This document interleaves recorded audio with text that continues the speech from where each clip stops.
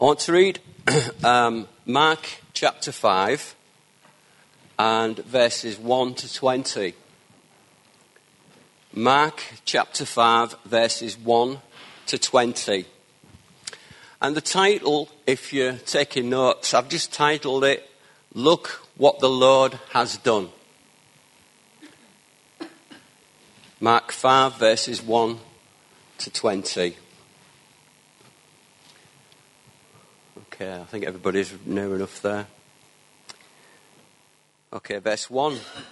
They went across the lake to the region of the Gerasenes. I think that's how you pronounce it. When Jesus got out of the boat, a man with an impure spirit came from the tombs to meet him. This man lived in the tombs, and no one could bind him anymore, not even with a chain. For he had of been chained hand and foot, but he tore the chains apart and broke the irons on his feet. No one was strong enough to subdue him. Night and day among the tombs and in the hills, he would cry out and cut himself with stones.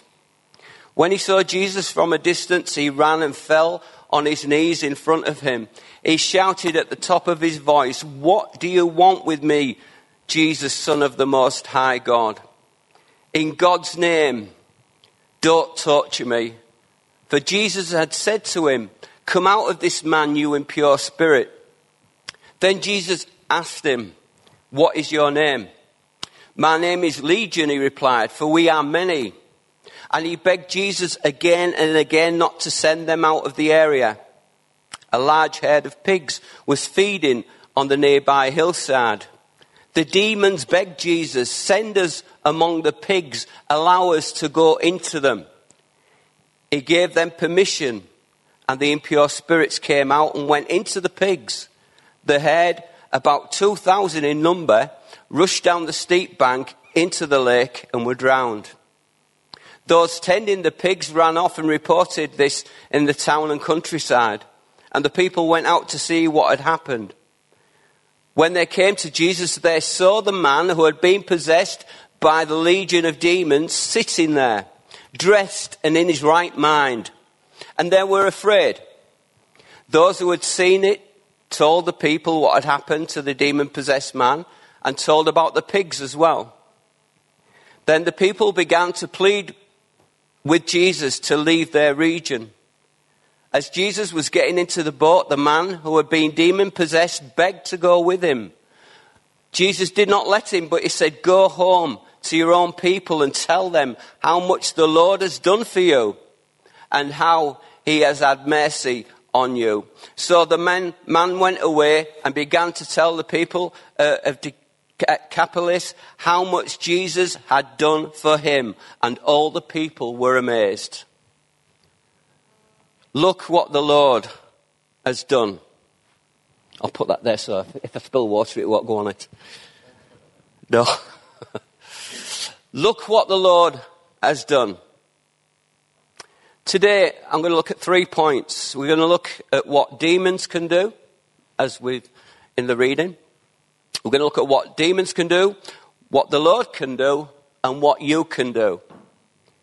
You see, the world that we live in, and you know, John touched on it in his prayer, the evil that's going on around the world.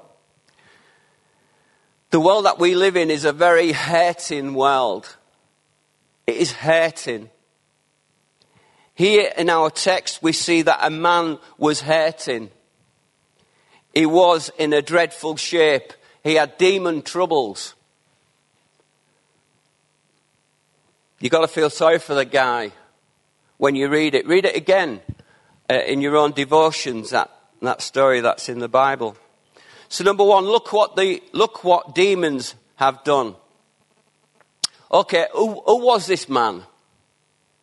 Well, we don't know much about him, sadly. But we know that he was somebody's son. Obviously, he had a mother. He was somebody's son. It was somebody's relative. It may have been somebody's husband. He may have been married. And look at him now. It may have even been somebody's daddy. And there he is, struggling with life. Here we see him bound by demons. Notice what the demons had done in verse 3. It says, this man lived in the tombs and no one could bind him anymore, not even with a chain. This man lived in the tombs. What are the tombs? Where people are buried. It's like the graveyard. We have graveyards. They are tombs. He lived where the people were buried. He lived in the tombs. He lived among the dead. That's where he was, among the dead. He lived in the tombs. He lived in a graveyard.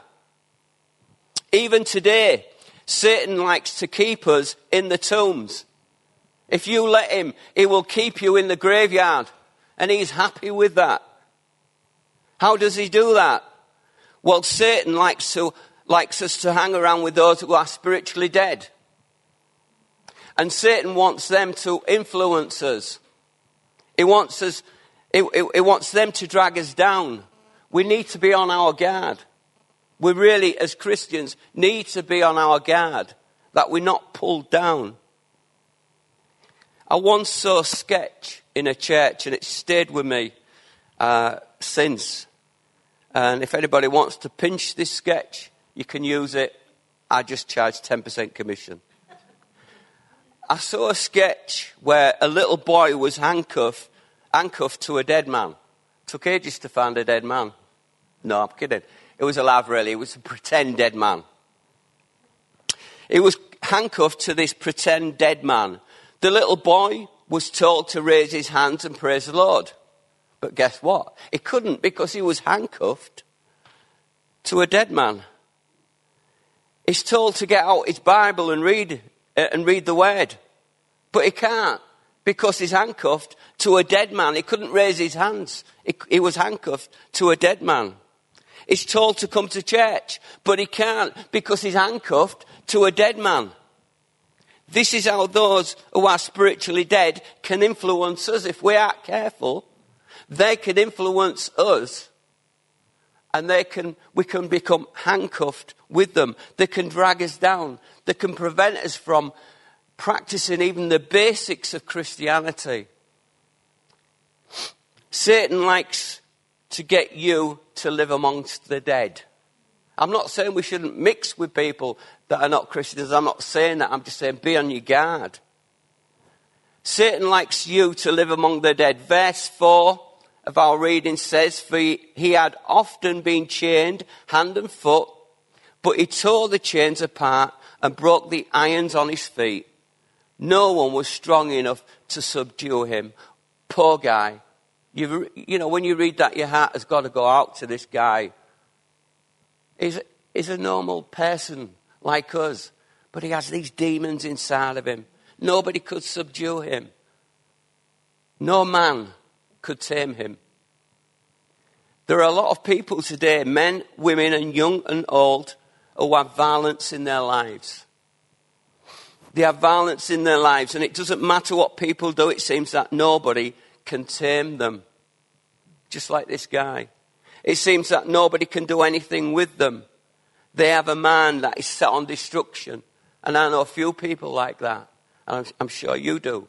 Who have got the mind set on destruction. It doesn't matter what you do. That's what Satan does. Satan wants that. He wants to destroy people. He wants to keep people in the tombs. He wants to subdue people. That's what demon does. That's what Satan does. You know, violence against people. Violence, families turning against each other. It's going on. It's sad when a family self-destructs and they fight and argue against each other. And I know that goes on today. And it's heartbreaking for parents or for sons or daughters. But notice what else the demons had done in verse 5. Night and day among the tombs and in the hills, he would cry out and he would cut himself with stones.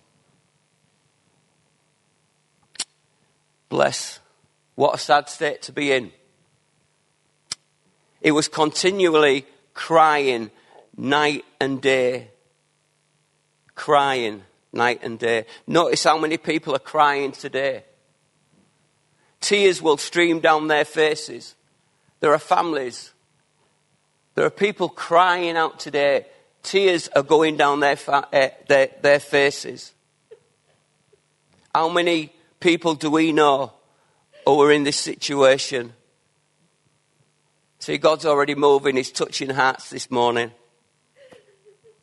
They cry over what Satan is doing to their dads. They cry over what Satan is doing to their mothers. They cry over what Satan is doing to their children. They cry over drugs, the drug addiction. They cry because they can't get out of the situation that they're in. That's the truth of today. There are hurting people outside. The young prostitute crying in a courtroom because her babies have been taken away from her. That's going on today. She wanted to get out of the prostitution, but somehow she's bound and she can't get out. Why? Because that's Satan bounding her. We are in a crying world, and I want you to realise that today. People around here in Beverley are crying. We are in a crying world. But you know, you remember me preaching a couple of weeks ago, and the title was But God. And here's the but God. But God says, I'm going to wipe all tears from their eyes. Amen. Verse 5, it says, he abused himself. He was cutting himself with stones. It was self-abusing. He was filled with demons and he was cutting himself. He wanted to destroy himself. He didn't like what he turned out to be. So he started self-abusing. He started to cut himself. Why? Because he didn't feel worthy to live. He didn't like his body, so he cut himself. And sadly, this goes on today. This goes on in Beverley. This goes on in Withensea where I work. This goes on in Burton Pidsey where I live. This goes on today. People are cutting themselves. They're self-harming. They're abusing their bodies. Why? Because Satan tells people they are worthless. Suicides in young people is growing. There are many people suffering with anorexia. They're starving themselves. There's people suffering with bulimia, where they eat and then make themselves sick. Why? Because Satan tells us that we have no self-worth. And if Satan's telling you that this morning, tell him to go to hell. Sorry.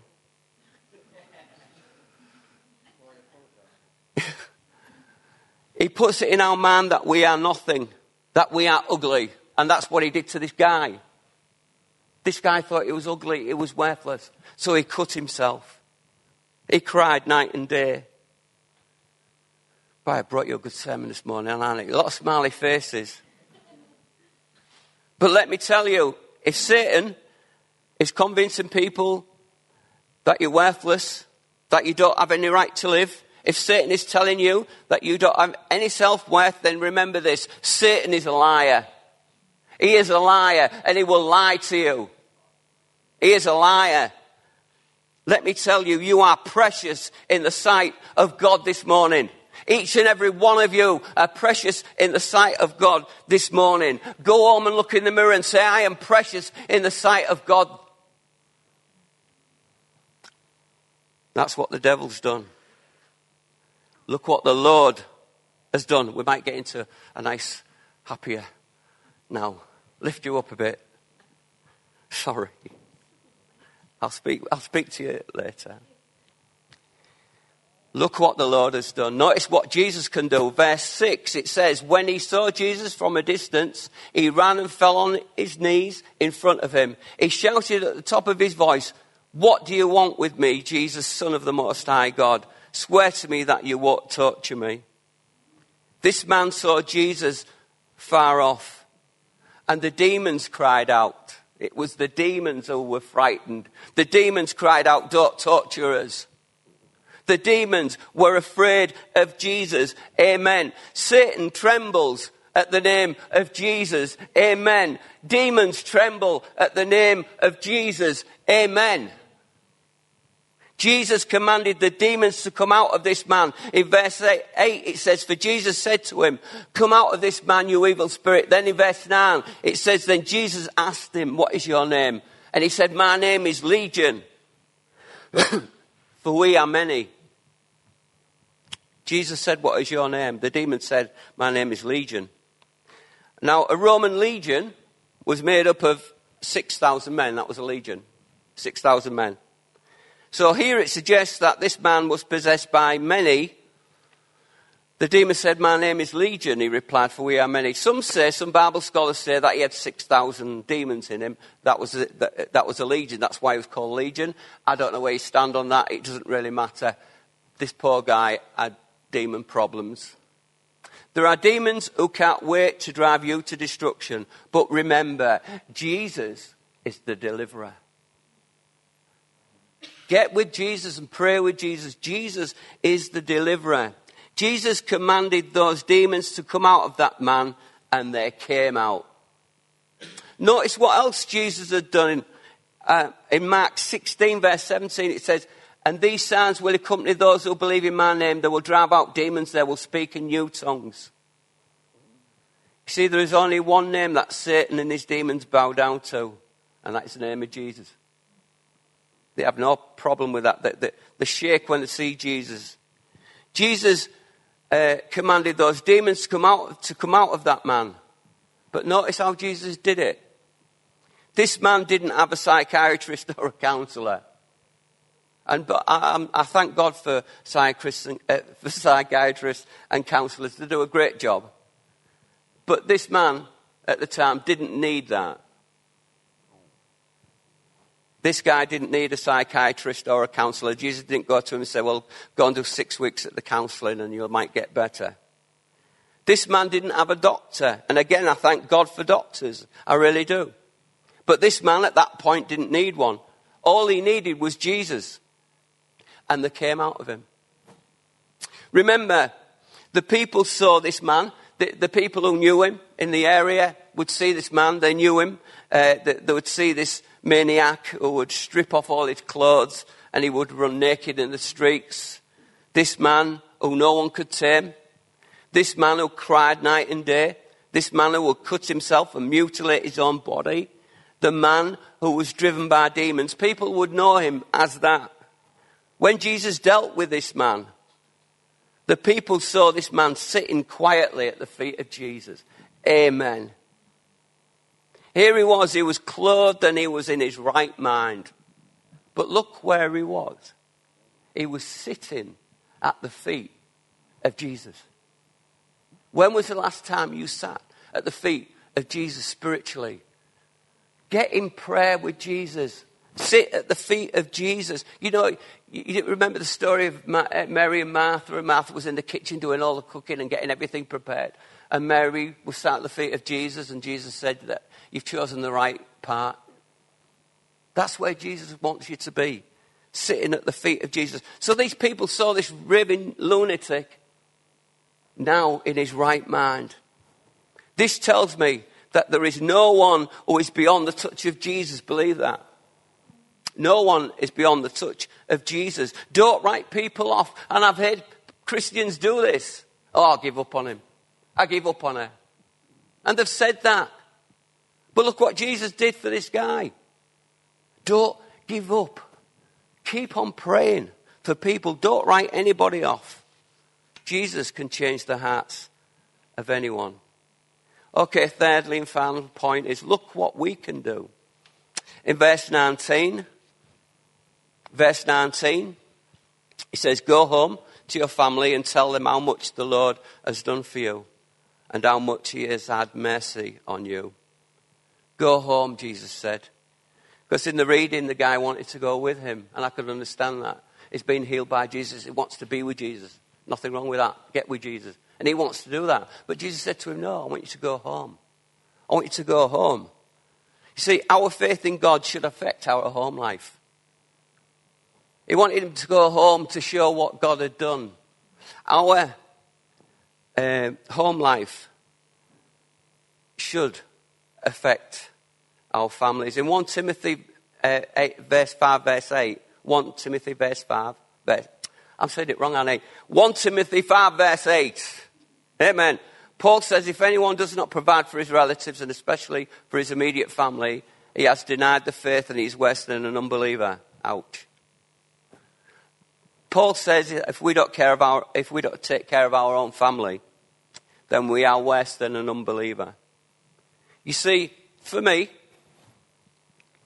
this is how it works in our house. This is how it works for me. It's the Lord first. The Lord first. Then my family. Then the church. Then anything else.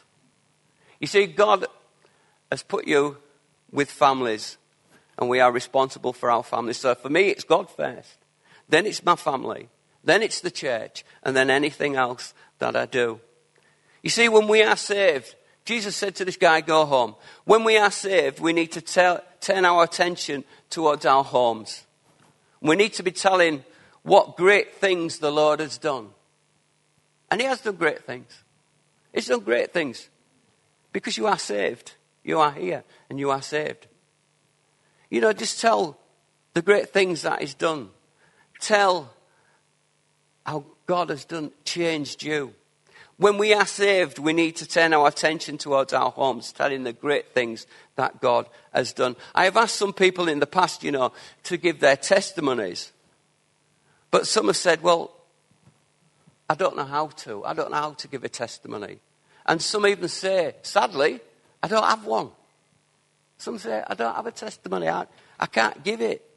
But you see, they're overlooking the obvious because it's simple to give a testimony. If you are saved this morning, if you know the Lord is your Saviour, then you have a testimony. Why? Because you just tell what the Lord has done. That's a testimony. Tell people about the difference that Jesus Christ made in your life. Look at your life before you was a Christian. And look at your life after. That's your testimony. And I'm telling you now, a testimony grows. Because each day, Jesus changes us that little bit more. Tell how Jesus has changed you. Tell of his great compassion that he has. Jesus said to go home, tell your family. And I say today, go home and tell your family. Go home and tell your friends. Tell of the Lord's compassion. Tell of his care, of his concern about you. You are telling them only what the Lord has done for you. But also, you're telling them what he will do for them. Tell them what the Lord can do for them. The Lord Jesus Christ is full of compassion. Amen. That's why I'm here. This is why you're here. Because Jesus is full of compassion. Remember, his love, God's love, has reached me. And his love has reached you. God's love and compassion can reach even the hardest of hearts, as we saw today in the reading. It can reach the hardest of hearts. Okay, I'm going to finish because time's knocking on, but look what the Lord has done. Look what he did for this guy. Read it again in your own devotions and you'll take a lot more in. Look what the Lord has done. Look what the Lord's done for you. Keep reminding yourself this. Look what he did for this man in our reading. Look what he's done for you in your life. He's made a big difference, hasn't he? If you're honest, you can look back and think, you know what? He's made a big difference in my life. Then take your thoughts wider and look what he can do for others. As I said earlier, there is a town that is hurting out there. There is a town that is crying. There's a town that's cutting themselves. There is a town that is bound. Everywhere we live, everywhere we go, there are Peter. There are Peter. It has been said. It has. There are people even who are hurting. You have a family who is hurting. Tell them what the Lord has done. And can I just say, if you don't know the Lord as your Saviour, then why not today make him Saviour of your life? Amen. Next time I'll try and bring a happier sermon, eh? Thank you. Let us just pray. Father God, as we looked at your word, Father, we just pray, Lord, that you'll just help us to look within ourselves. And Father, where we've let you down, Father, Lord, that you will give us the strength to do your work. Father, we know that there is a town out there who's hurting. Father, will you make us strong? Will you fill us with your compassion and peace? Make us like lions, Lord, as we go out to reach people. Lord, give us the confidence to tell our families and our friends that you can make a difference, Lord. You can make a difference for us and for them. So, Father God, will you bless us, Lord, in the name of our Lord Jesus Christ. Amen.